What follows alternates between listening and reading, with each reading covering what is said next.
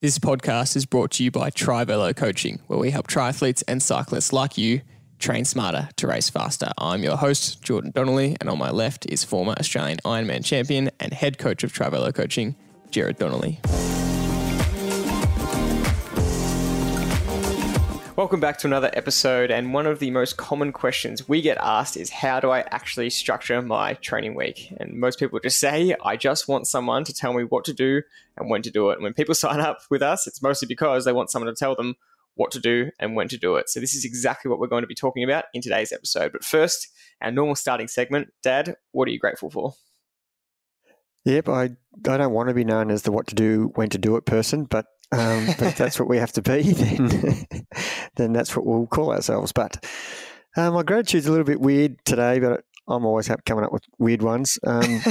So over the weekend, we had the opportunity to do another event, and I'm grateful.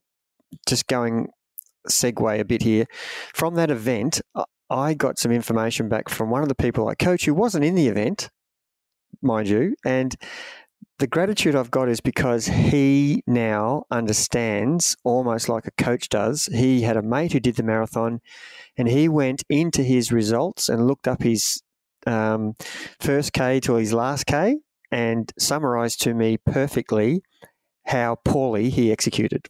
And I'm grateful for this podcast platform because clearly we're getting our message out for anyone who likes to listen to it about what things you should be doing come any race that you're planning on having a crack at. And he even went so far as to go into the results of the Melbourne Marathon and went into his age group, and they've got breakdowns of every runner's, particular points where they pass a timing marker, what might be 7K or 14K or 25K or whatever. There's market, and you've got ideas from looking at all the athletes about where their pace is. And he was looking across the majority of the people in his age group, and he came out with the analysis that there was only 2 or 3 people in his whole age group that might have had, between 80 and 400, depending on how many people are in your event. 2 out of 400 people executed evenly or negative splitted. And he's making comments like, "Oh, look at these guys and girls. They're just running way too hard at the start and fading." And I just laughed and thought that's brilliant. You have totally understood, and you're looking for the right things. And I guarantee when this guy comes to do his next race, and he's done, a few duathlons and learned a lot of harsh lessons like everybody does, like I did when I first started, like you did, about execution and having a race plan. And like it was just great still do. Yep. Yeah, it was just great to get feedback, and you just go, yeah, this guy's got it. He understands, and he's gone into such detail to explain to me, what people were doing and how poorly they were executing. And the final thing he said was, they've probably, for the guys in the marathon, they've probably left 10 minutes out there that they didn't need to do. They probably were fit enough to do 10 minutes or 15 minutes or even 20 minutes quicker than they actually got, not because they weren't fit enough, but just purely because they executed horribly. And that was the good thing that I heard him say was, guys are probably better than that, but they just executed horribly and got a really disappointing outcome. But, the underlying thing was they made the marathon, they're happy, but deep down, and they're disappointed because they crept home for the last 10K and, they lost 4 or 5 minutes in 5K, and it's just a horrible experience. But we know all that, but we still keep making the same mistakes. But it was really great to hear someone who's listening to the coaching advice and can analyze other athletes and come out with exactly the right analysis.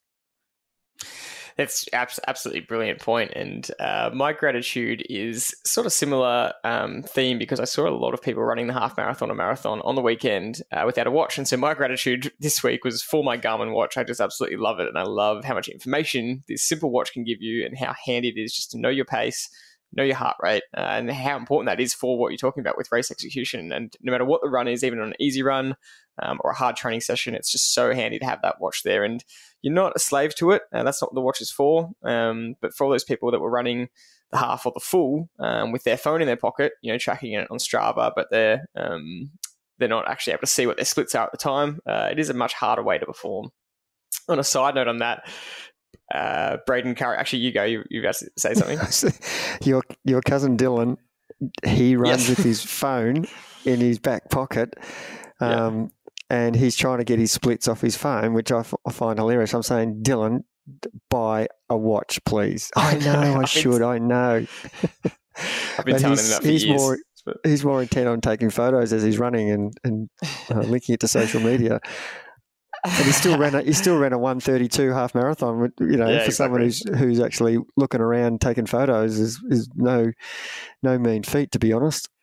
Yeah, and that shows how much he's leaving on the table. But some apps are actually quite good on the phone. If you do click start, and you're wearing headphones, they'll tell you each kilometre the split. They'll say 1 kilometre, and they'll say it, which at least is better than nothing. But you don't want to be running a kilometre way too fast, get to the end, hear that you've run way too fast because the damage is done. At least you have that knowledge, but the damage is done.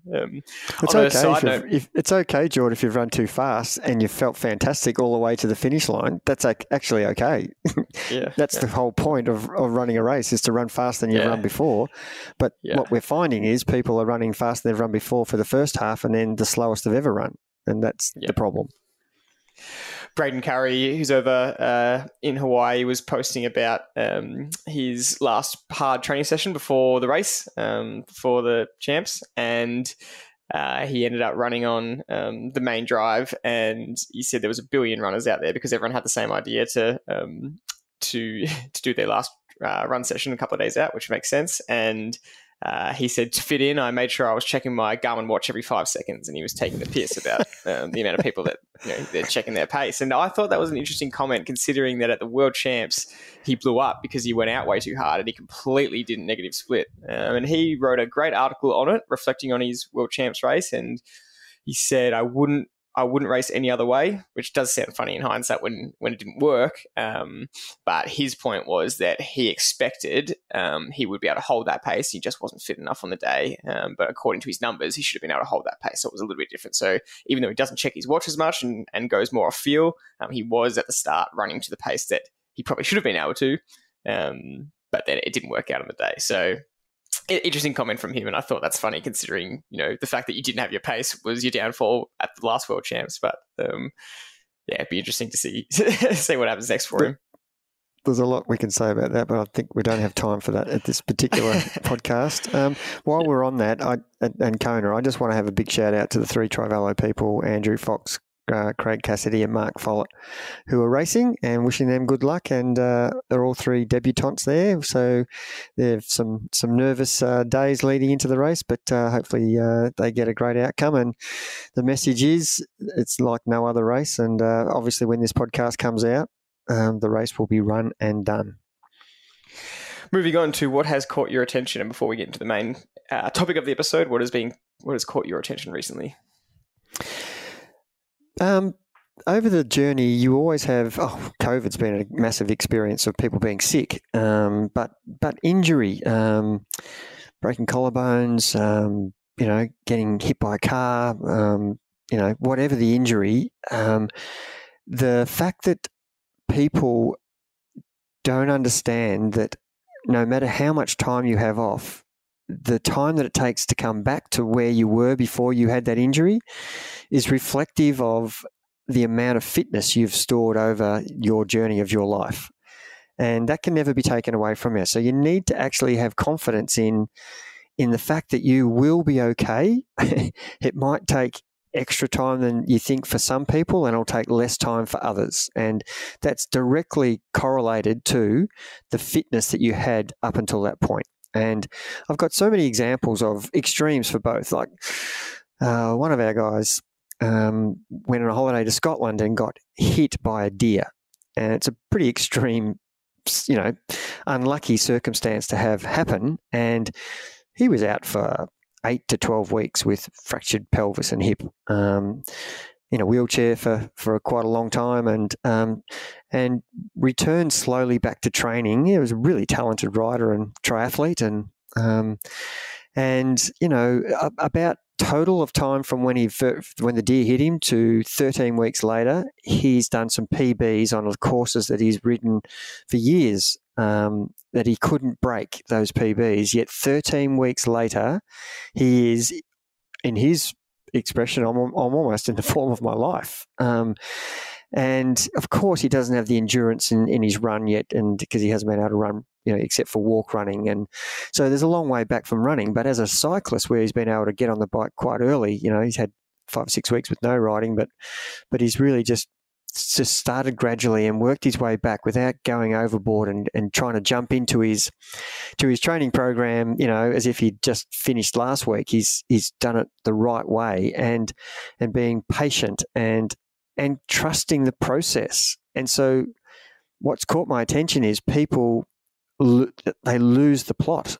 Oh, geez, I've had a week off, or I've had 4 days off. I'm going to lose so much. This guy's had, 12, 13 weeks where he's basically done stuff all, yet, he's riding as well as he has ever. And they're examples of, if you just think about logically that you've been training like this for 2 years or for 6 months or for 10 years or 20 years, you will be okay. You'll get back to where you were quite quickly if you just trust the process. And I don't know, I've got 70 examples of the same thing that's happened, where people have only been training for a short time, and it does take them a fair bit of time to get back to where they were. But, as you've been doing this for longer and longer, it is so much easier to get back. So for all those people who are going to experience injury or illness, and we are going to all be affected by it, so don't think you're immune to it. Everybody's going to have something go wrong which stops them from training. And so you have to understand, and this is what's caught my attention, the people who trust the process and do the return to training properly, where they're not rushing it and they're giving their body the appropriate time to adapt and adjust the load that's being put on them from the load which was 0 for all that rest period. You can't just go from 0 to hero. You need to actually work your way slowly back in so that your body can cope, and it will get the right amount of rest and recovery in between the sessions, even though you've been resting for a long time.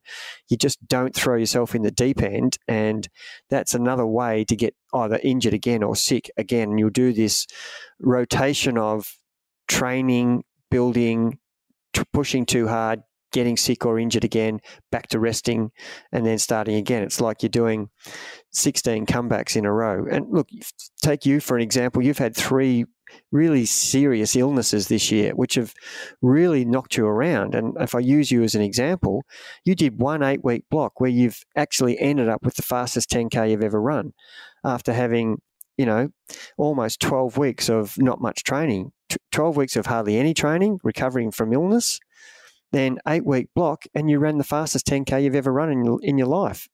They're examples of trusting the process and working your way back into it. So I wanted to get that message across in the podcast, and that's what's caught my attention. Is I've had quite a few people who've been hit by cars or injured, and they are doing everything really well, and they will reap the benefits of that. And yet I've got some other people who don't believe me, and then all of a sudden they've come out and done some training sessions and they've gone far out. I'm not as far back as I thought I was. And it's really great to hear that. But it is hard to accept that that's going to happen when you're sitting there, sad and down on yourself and injured. So it's an interesting one. That's a really, really important point, and I think it's really, really important for people to hear that, because it is the worst feeling to get sick or injured when you're in a really good training block, when you're in form. You naturally panic. You naturally get super frustrated. You naturally just so down about the fact that you're going to go backwards. And so it is a really, really important message to hear. And using my own example, not only did I run a 10K PB, and was actually, again, in the form of my life, I got sick a week after that and then had to have time off again. And then only 6 weeks later, did the same time for the 10K. So it just shows that you can have these setbacks and bring it back. And there's actually multiple examples on a pro level. And I just want to say 2 quickly that come to mind. And Lucy Charles is one of them. She's probably the top 2 best triathlete in the world. Again, the race is actually happening today, so we'll see how she goes. in the world champ. She could be best in the world. But she had a really serious hip fracture, and she had to go completely to zero because anything to do with bone is really tough to come back from. And she basically just planned to have the whole year off. Instead, the recovery went really well. She came back and won a world title in the long course championships as her first race back. So that just shows how much exactly what you're saying, that base fitness can give you a return to form very quickly. And then there's another smaller example. There's a girl that runs for the Melbourne Track Club, Sarah Billings, and she's a really good runner. She's almost on the world stage as a runner, she is on the world stage as a runner, and she had years, not just a little bit of an injury, she had years of multiple stress fractures. She kept coming back and kept getting injured, and she would only be able to string together a couple of months of training before she got injured again. And she was so frustrated with it and so down about it, and her career looked like it was slipping through her fingers and it was being taken away from her. And then finally she got on top of it all, and within 6 months she was pacemaking at the Diamond League Athletics, the best races in the world, and that shows the level she could get back to. So even after years of setbacks, which not many of us have to go through, most of our setbacks might be a month, a couple of months, like you're saying, 8 to 12 weeks, even she was able to very quickly get back to that level. So I just find that really, really encouraging to think about those examples. There's one point I wanted to make while you were talking, which reminded me, one of the actual benefits of, and how we try to find a positive in every negative that happens to us, and we try to find a reason for what is happening to us. And we do that because we want to make sure that we probably don't want to make that mistake again. But more so, it's just to, everything's meant to happen for us for a reason. That's my philosophy. And one of the things I get out of this is it's forced rest. Some people will do better when they're forced to rest. And if I said I've got examples that I'm talking about, which I won't mention names, where they won't rest. I want them to have an off season and they'll just keep riding.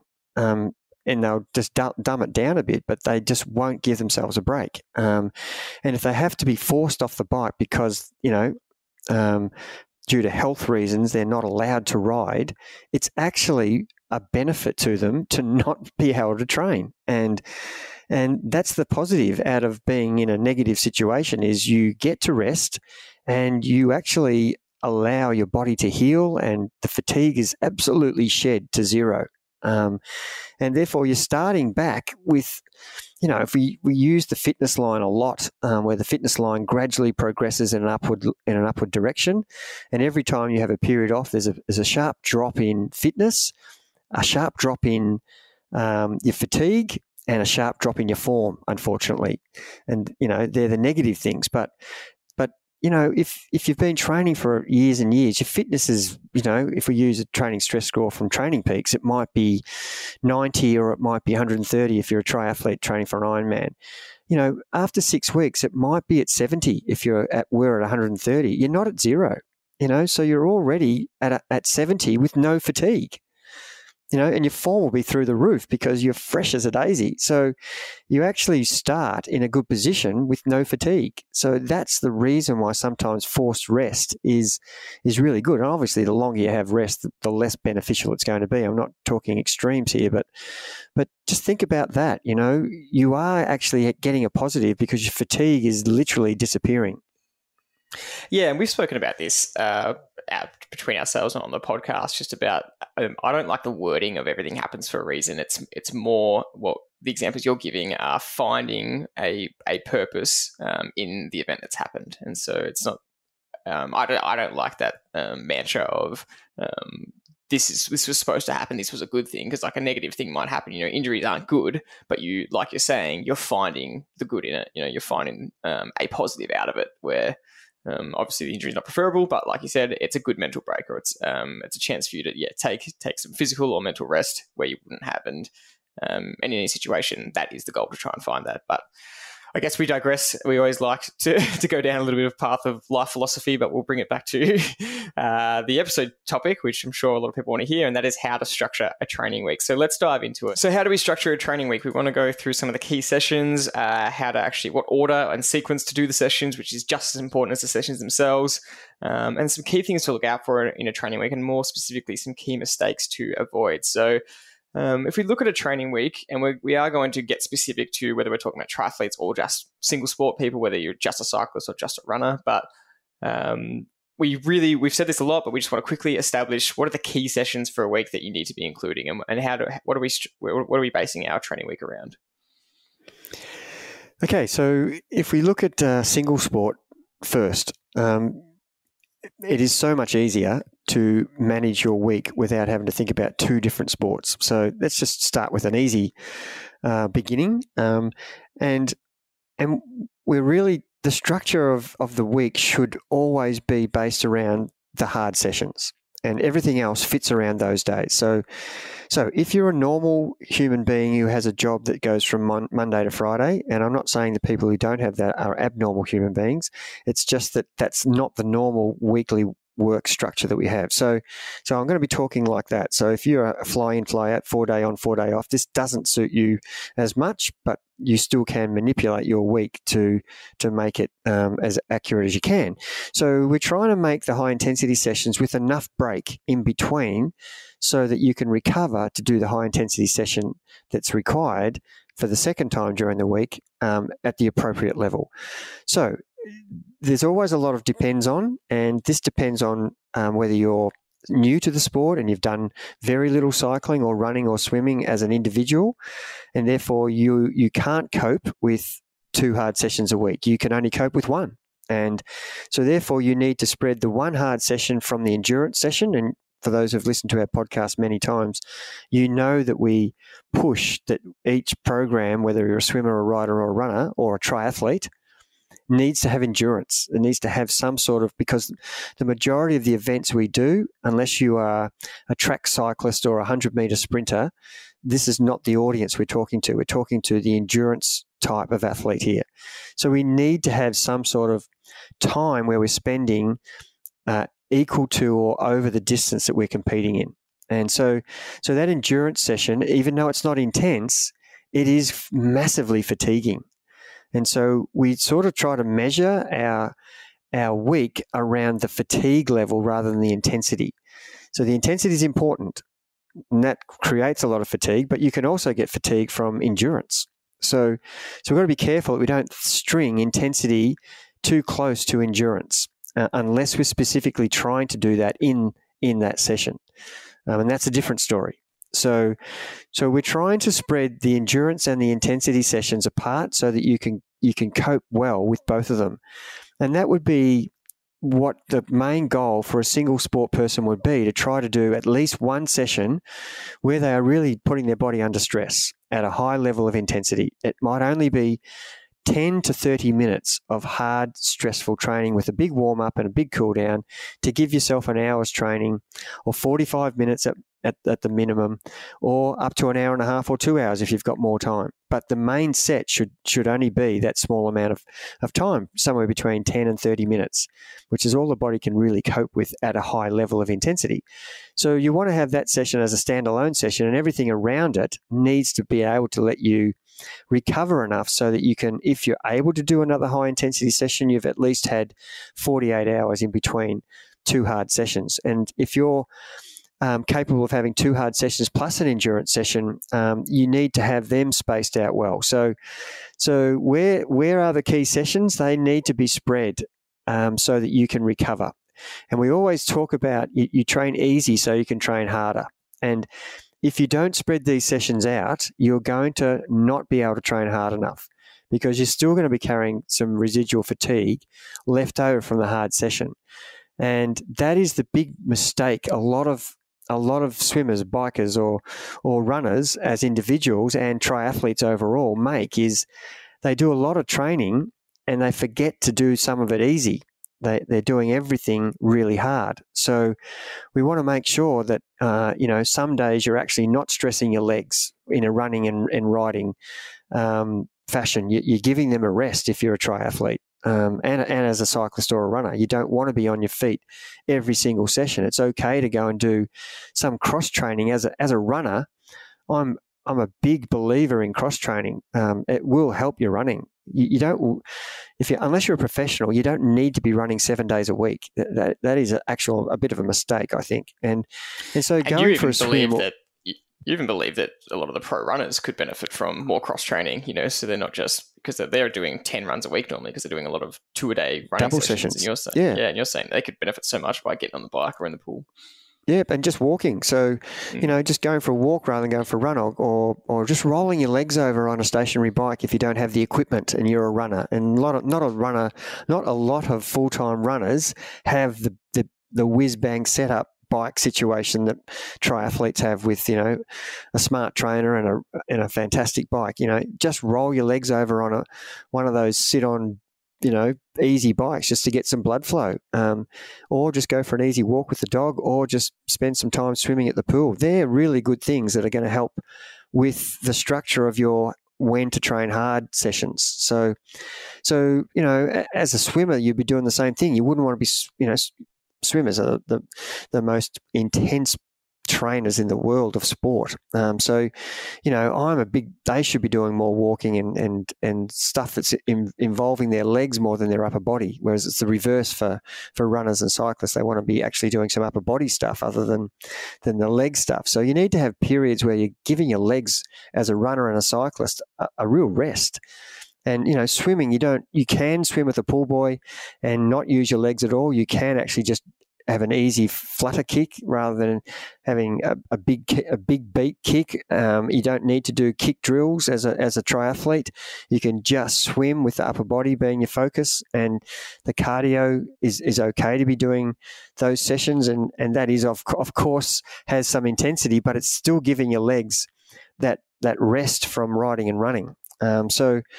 So the organisation of your week is what we're trying to get right. And I Training Peaks, I actually used this function the other day, which I haven't used for ages. And this particular athlete that I'm coaching kept moving the sessions and ended up having, 5 running sessions in a row. And it's just a recipe for injury or for fatigue or for getting themselves into a hole. So I pulled out the locked function, which meant they can't move the sessions, and therefore they had to tell me that they were going to probably not be able to do that session today, which is a much better system than just willingly moving sessions, and ended up having five hard sessions in a row. So the structure is really important, and that's where you need to be liaising with your coach as to, I can't do this session. And most of the people do it very well. It's just a quick text, I'm struggling to do this session, where do I put it? And that's a conversation. It comes back, yep, let's just move it till the next day, or you just forget about that session today. So there's so many answers to that one question, and it's just not a matter of moving things to the next day. So that structure keeps coming back to making sure you have the right gaps between the fatiguing sessions. And we don't really want to use the word intensity. We want to use the sessions that are causing fatigue, because if you keep training with fatigue that's growing, if you use training stress score minus 30 or above, if you're accurate in your actual input of your data, then that is an alarm bell. You've got to be careful with minus 50s and minus 60s. That they're just things you don't want to see. So you need to give yourself, and we're not dictated to by that every single day. We might intentionally want to have fatigue levels going close to that intentionally because we're going to do a 7-stage race. It's going to have that impact on us. So we want to practice that in a little bit of training. That's an example of where you would be trying to, push the training stress score so your fatigue levels are going to be high. But you want to make sure that you're not going to actually, go backwards because you've put yourself into a hole in your training sessions, and when you get to the race you actually can't even race because you're so fatigued. So the actual question you're asking is, how do we structure a training week? And I'm trying to give examples of the amount of things that can happen during that time, but the key point you're trying to get across is we need to have some sessions that create fatigue, because with that we have overload. And we need to allow enough recovery so you can do that again. And the longer you've been in the sport, generally, the more you can cope with. And that's not necessarily true to everybody, because everybody is different in some way. Some people have been doing it for a long time, like myself, who are actually getting older, can't cope with the load that I could cope with 10 years ago. So there are days where I'm meant to be doing, my my best scenario program is I want to be able to do this on Tuesday, this on Thursday, and this on Saturday. But if I get to Thursday and I'm not coping, and I know my body quite well, I'll resort to not having a fatiguing session, but to have a tempo zone 2 or a recovery. And people look at my program probably on Strava and go, well, Jared didn't do the session that I'm supposed to do, so therefore I shouldn't do it. Well, that's not what I'm saying. It's everybody as an individual has to understand where their fatigue levels are. And I had that question this morning from someone who said, oh, geez, I feel like my TSS is really growing too high. Should I pull back? And I'm saying, well, how do you feel? If you feel okay, then don't worry about the TSS. It could actually be inaccurate.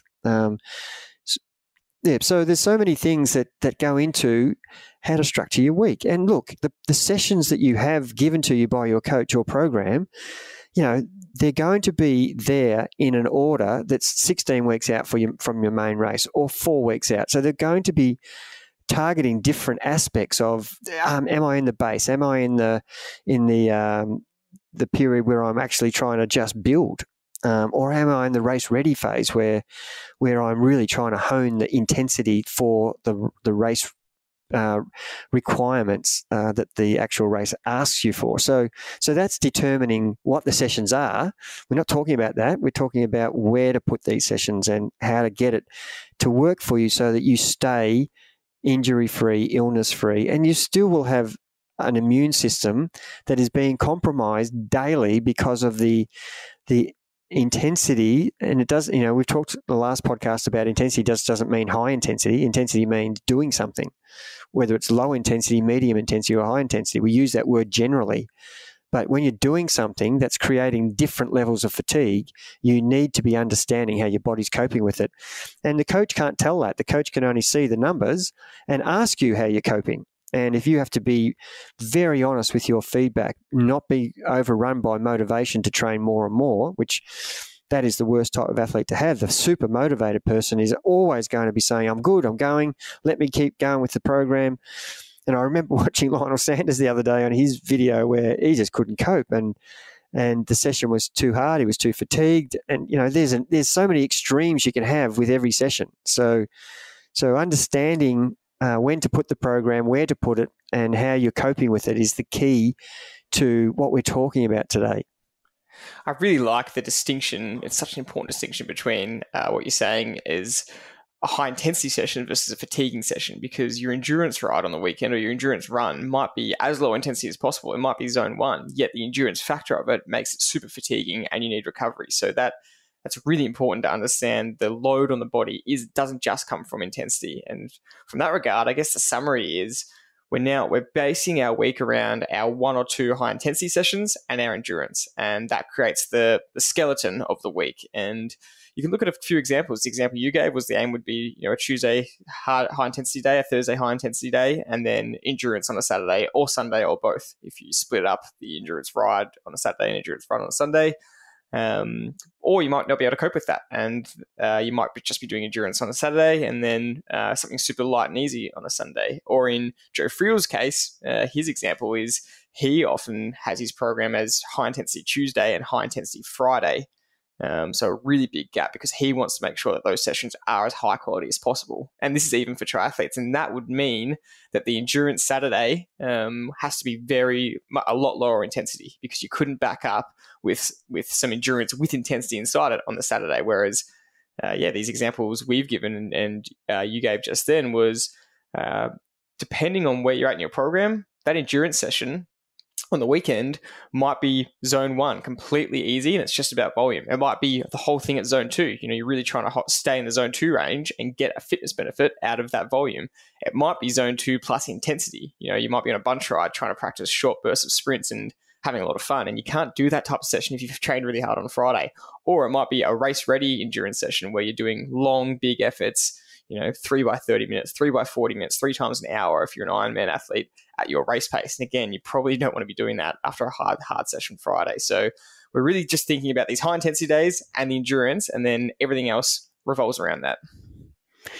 Yeah, and it does change for, if it's hard to compare a triathlete with a marathon runner or an endurance cyclist or an endurance swimmer, because the triathlete, he has 3 sports to deal with, and he has to get his endurance as a runner and as a cyclist and as a swimmer up there. So you can't ignore that. So the big problem with triathletes is you can't, in my opinion, this is just my philosophy, and there's ample evidence to tell me that it's a pretty good one, that if you tried to do running intensity equal to your riding intensity and swimming intensity, you wouldn't last too long. You would break down, whether it's 6 months' time, 2 years' time, but your time in the sport will be very short. And that takes a bit to digest, what I just said. So I've tried that way, and I ran into all sorts of problems with myself. And I thought that system was the only way to get myself to improve. But it wasn't. It was actually counterproductive. And, it's well documented that I can't run now because I pushed myself as a runner with so much interval training. And got injury after injury, and I'm not going to make that mistake as a coach. And the smile on my face from Sunday afternoon, getting text messages and watching the marathon and half marathon and 10K results come through from the athletes that we coach, is an example of how we're getting it right. Very few of our athletes do interval training on the track. I can't remember the last time I gave someone an interval training session on the track, and yet we had one guy do a 6-minute half marathon PB, and another guy do a 4-minute half marathon PB from his last half marathon. But a year ago, it's actually 10 minutes quicker than he was a year ago. They're just examples of people who've done no intensity on the track as a runner, all strength and endurance, and yet they're running the house down. And there's an example of, if you do too much intensity, you're not going to get actually the results you want anyway, and you're going to break down. So there's 2 things going to happen. Whereas if you do it in a method that's getting your intensity from the bike, which is what we push, where the injury risk is really low, and you can still get your cardio from the swim without using your legs as the main source of the energy drive, where it's upper body. So we're really training smarter as a triathlete, and as an individual cyclist or runner, we would be doing the same thing. We'd be doing, some high intensity stuff as a runner, which is not based around short, sharp interval stuff on the track. If you're training for a marathon or for a half marathon, now those things are really for the elite who have had 10 or 15 or 20 years of conditioning, and their body can cope. But as the everyday age grouper who wants to improve his marathon time from 4 hours 30 to 4 hours, this is the type of sessions we're talking about, or even from 3 hours 30 to 2:59. And it's worked for people I've coached who have run, low 240s, and myself in the low 230s. That's the method I used. And the thing that stopped me was too much intensity as a runner, as an individual runner. And some people are more susceptible to injury than others, and others are bulletproof. But we don't want to generalize about everybody in terms of this is only for 1 or 2%. This is something that works right across the board. And if you are in the 1 or 2% who can do some more intensity, then that's what you should be doing as well. But be aware of the risks involved, and that's what the structure and the intensity factors are, why they're so important in actually what training session to do and when to do it. And that's how we started the podcast, was what should I be doing and what days should I be doing on it, with what should I be doing in between. And people might say, look at the top pros. Look at Christian Blumenfeld, who puts all of his sessions on YouTube. He's just doing track session after track session after track session. But you've got to remember that he's at the very top level in the world. He has his consistency down pat. He has his, his body is so well drilled with this training load. He is trying to extract every single last bit percentage possible. And so he needs to be doing these super high intensity sessions on the track, these track intervals, these short, sharp stuff. For most of us, we're nowhere near that. The consistency and getting the frequency up and getting the volume right and getting your body just used to the training load without that intensity will result in, like you're saying, multiple PBs and improvements in performance without having to do that high intensity running stuff.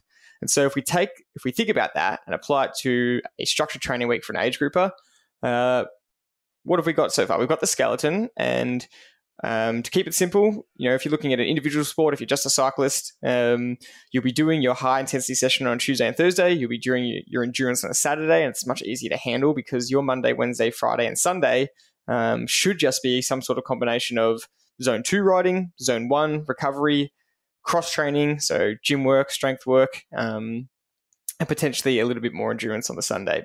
And we've spoken before about as well, if your body can cope with it and get used to it, your midweek Wednesday ride or your Sunday ride after the endurance ride on Saturday can be that zone 2 effort that you slowly increase in volume, and so we have a lot of top riders do a hill ride on Wednesday mornings. It's quite a nice thing that a lot of Tri-Velo riders actually strive towards, to be able to cope with, a potential 3-hour ride at zone 2 in the hills, and still be able to back up on the Thursday and train really hard and still be able to do that ride within their heart rate zones, in their zone 2 zones, after the high intensity day Tuesday. So that's kind of a clear single sport example. Anything you want to clarify in there?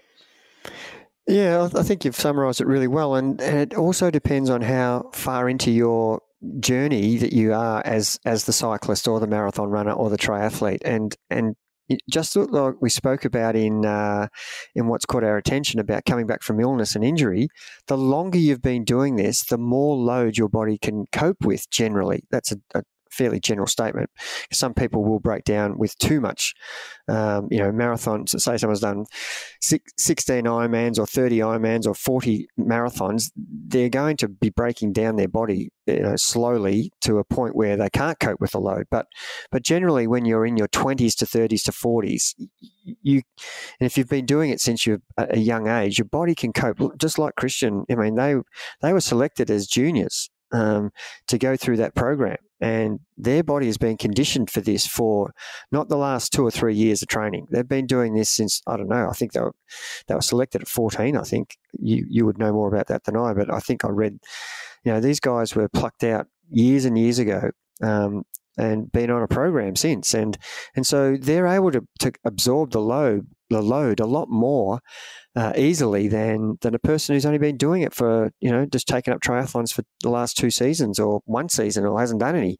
So you can't compare what the pro's doing at any point, in my opinion, as to what you're doing as an age grouper and a person who just loves the sport and wants to know if they're on the right track with the structure that they're doing and the program they're doing and the days in between.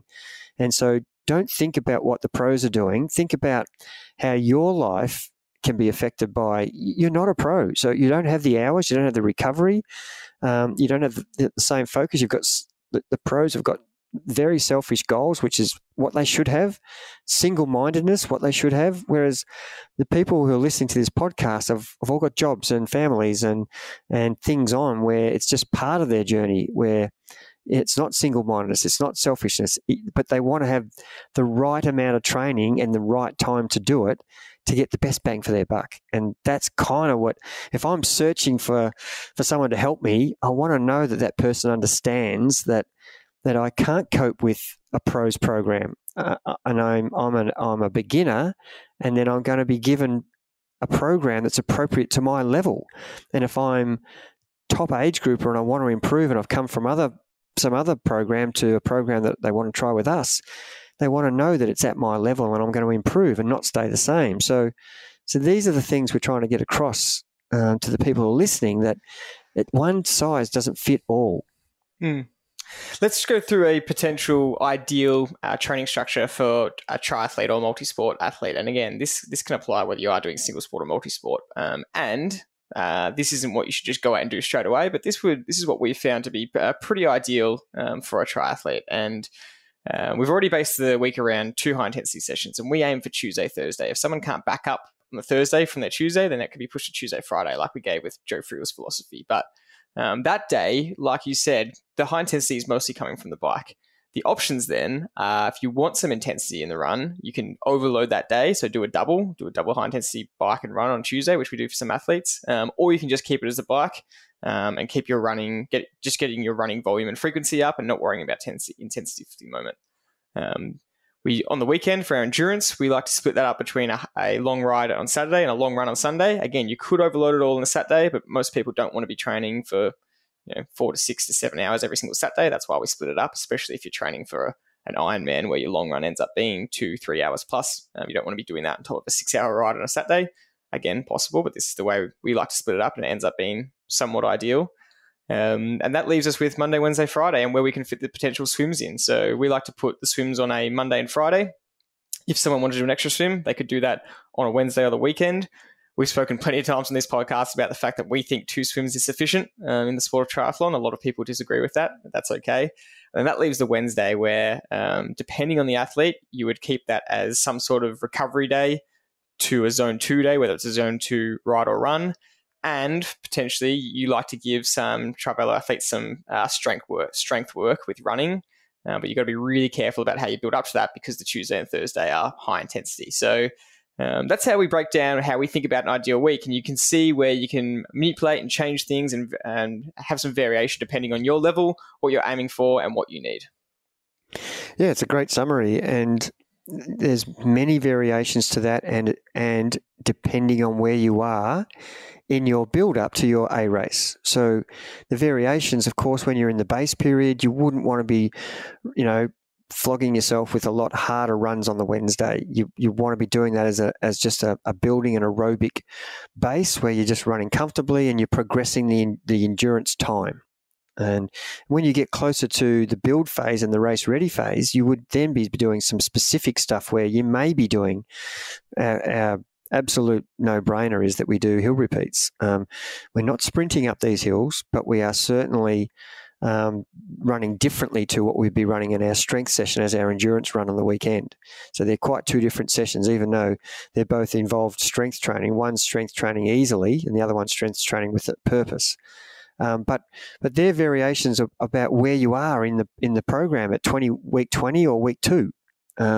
So that's the variation that you would have to, you don't get a program that's got 26 weeks in it and it has basically no variation in duration, intensity, or frequency.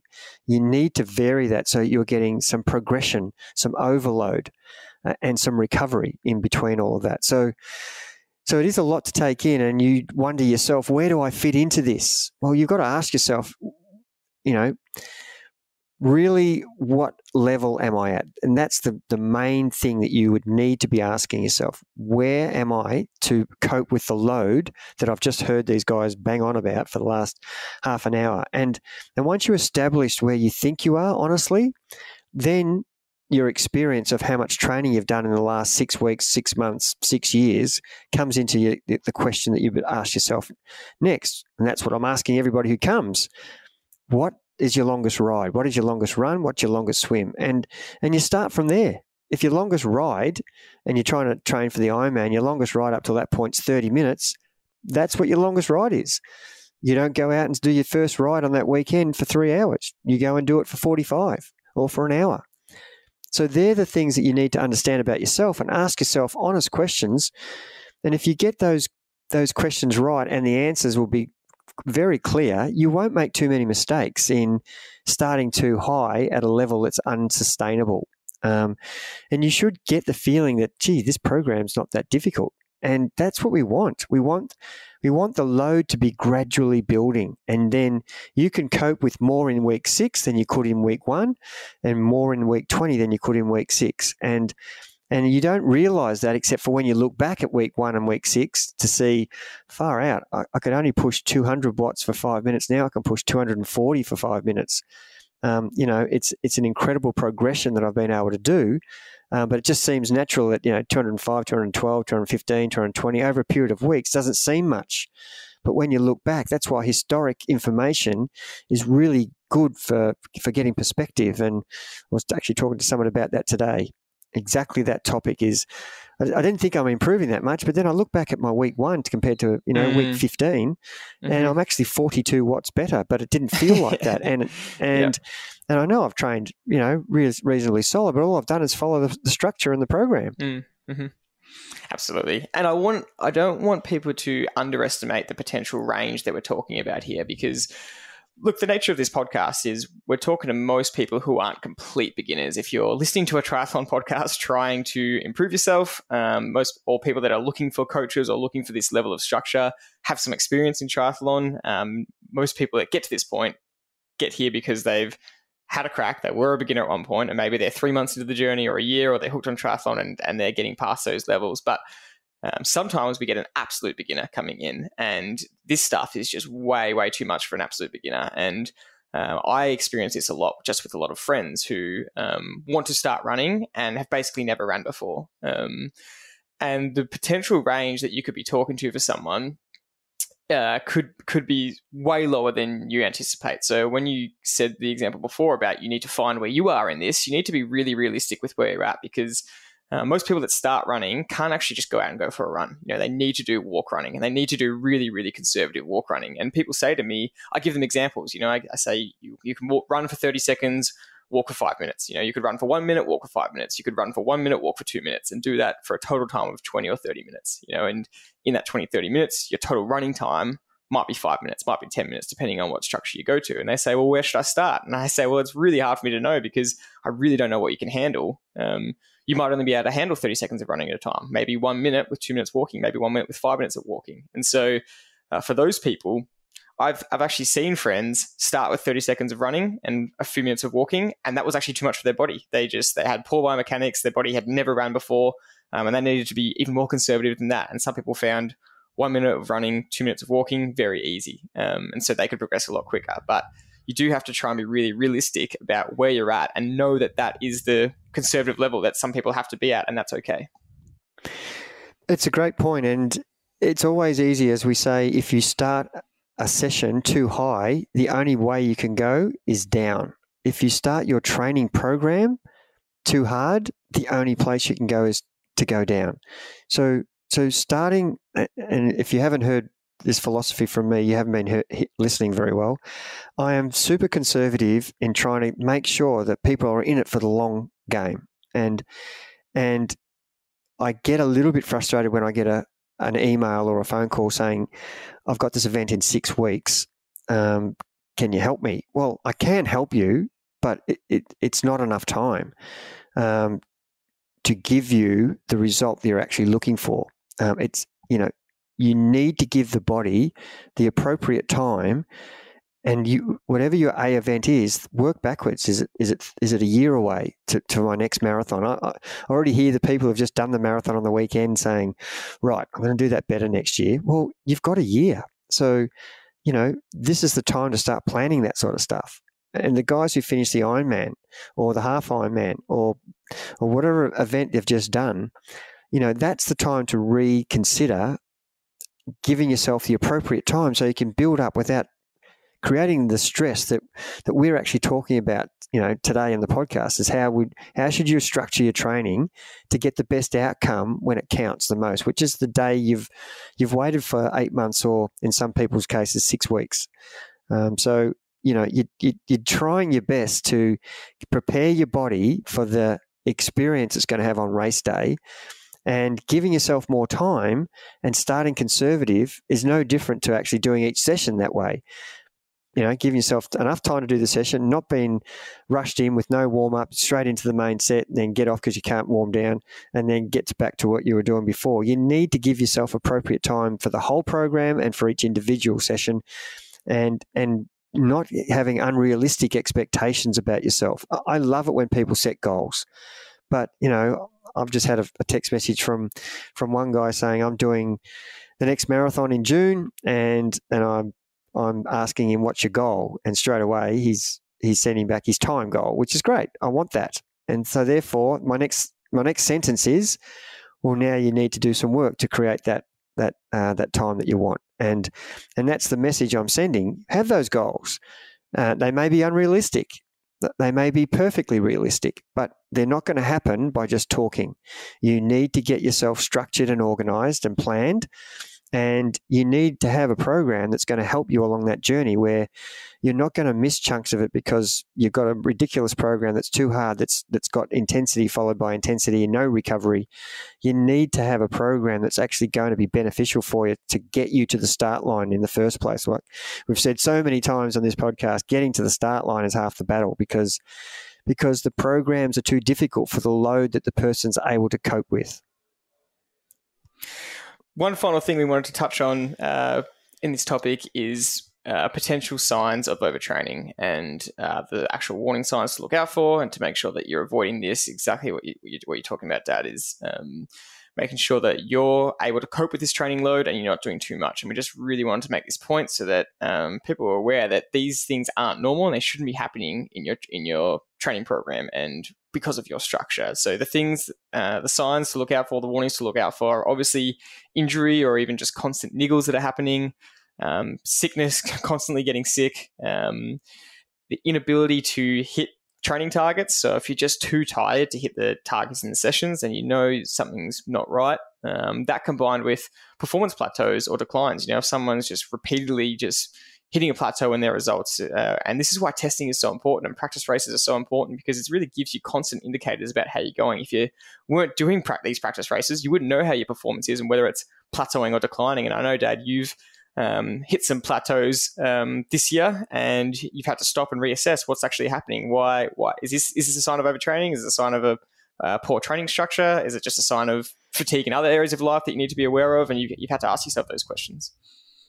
Yeah, it's a really good point to finish off on. And, there's so many variables that can contribute to that. And if I have to be self-assessing of myself, and it's a really good example, because I don't want to be a person who just seems like I'm telling people, because I'm experiencing the same thing. I'm experiencing highs and lows in my own personal performances. And the correlation for me between me not paying attention to my structure and my performance is massive.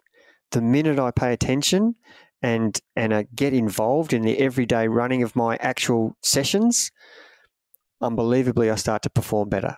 The minute I have an attitude, which is okay, because I'm quite busy dealing with making sure everybody else is doing the right thing in their programs. If I forget about my own program, my performance is correlated to poor. And it's because I'm paying no attention to how I'm feeling. Am I fatigued? Should I be pushing today? I'm just going, right, I've got 45 minutes now. I've just got to get away from the desk, get on the trainer and go and do that session. And I'll just look up what I'm supposed to be doing and off I go. I put no thought into it. How am I feeling? What's my resting heart rate? How did I sleep last night? How did I recover from the last session? What are my numbers from the last session? What am I trying to achieve here in this session? How do I feel in the warm-up? I'm not thinking that way. So these are things that I need to be concentrating on. And that's an example that would be happening to everybody going around the world, I'm sure. But things I look for, obviously, my resting heart rate. Is that something that's now out of whack with what it normally is? It's normally between 40 and 45. All of a sudden, I've had 2 days of 52, 53. That's a sign to me that I need to actually look at what I'm doing. Ask myself, am I feeling okay? My heart rate's 53. I feel fine.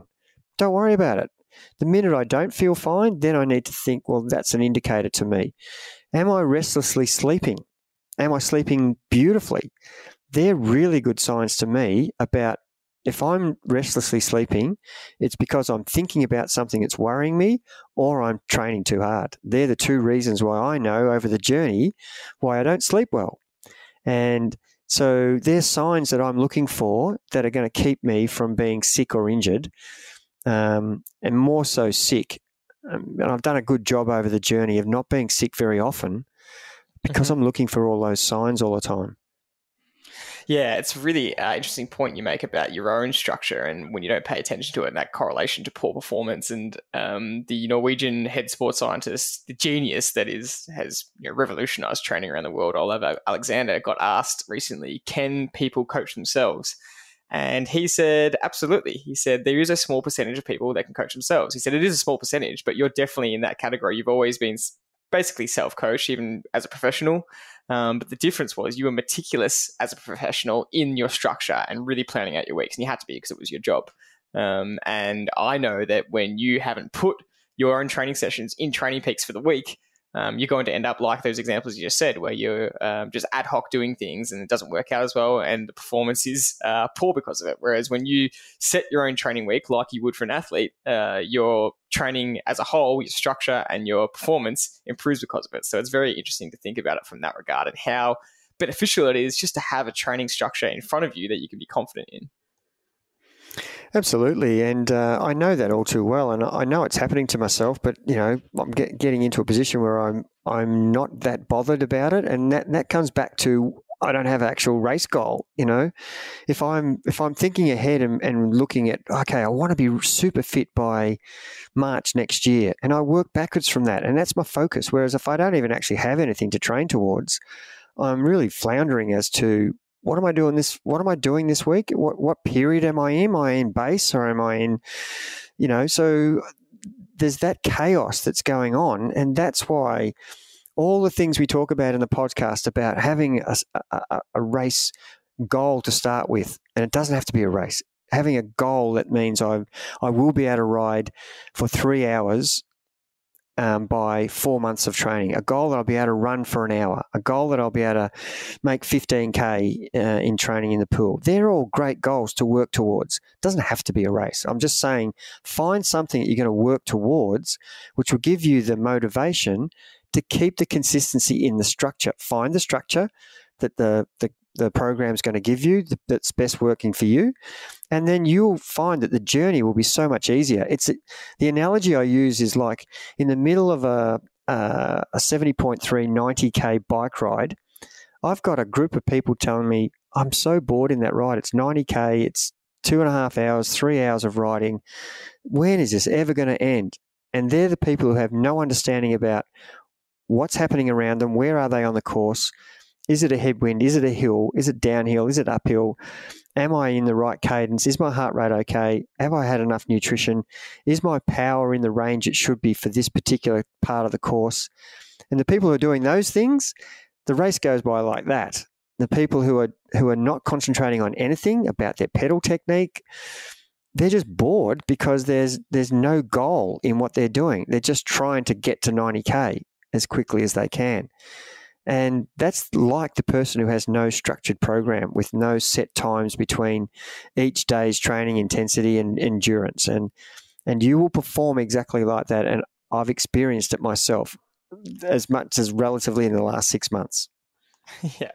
So to finish off, like you touched on, some just more signs of overtraining that we do want to avoid when we're thinking about training structure. Poor sleep is definitely a big one, or difference in sleep patterns. Just consistent tiredness or low energy, fatigue, lack of motivation is a really big one.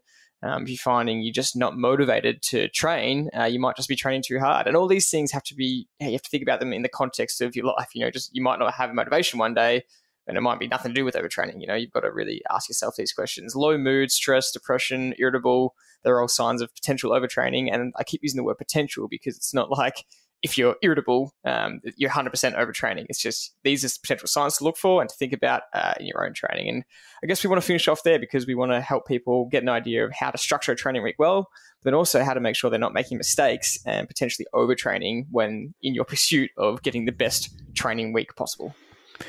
I suppose, in summary, it's never going to be just one thing. And we've said this about every topic we've talked about in the last 150 podcasts we've done, is it's always a combination of things. And one thing could tip you over. It could be that you're training too hard, that you haven't given enough time between high training sessions, and last night you didn't get any sleep, and that was the tipping point.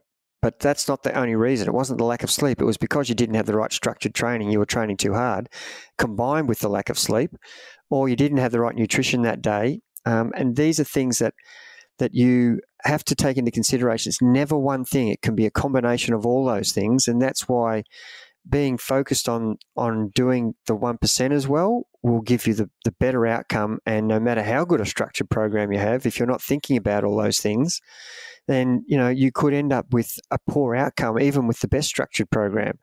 But But the bottom line is you need to have a good relationship with yourself about how you're coping. And if you can be honest with that, with yourself, and not be over motivated so that you're going to ignore any signs that things aren't going so well and you're just going to just put them out of your mind, that is a good way to ruin your next build to your next day race. So you need to actually be in touch with yourself in terms of understanding, am I really tired, or is it just my mental side that's tired? Am I physically and mentally tired? So you've got to keep asking yourself this over and over again. When I wake up, I'm thinking, how do I feel? I'm asking myself that question every morning. How am I feeling? Because today I'm meant to be doing something hard, and I'll almost inevitably get that right. I can't do that hard session today. I need to do something easier. And as soon as I start the warm up, that's confirmed to me that this is not going to happen today. And I'm okay with that now. But years and years ago, when I first started as a young, motivated athlete, I would not listen to that one bit. That was like someone sitting on my shoulder who I thought was the devil and telling me to do things that weren't good for me because I need to train hard today, no matter what I feel. The session says I need to train hard. That's just not true. You need to be in touch with how you're feeling. And if you've got a great relationship with yourself, then you will actually end up a better athlete. And I think that's, if we're going to talk about, how to structure a training week, I think the program is really important. The spacing is really important, all the things we talked about. But if you're not in touch with how you're feeling, it won't matter.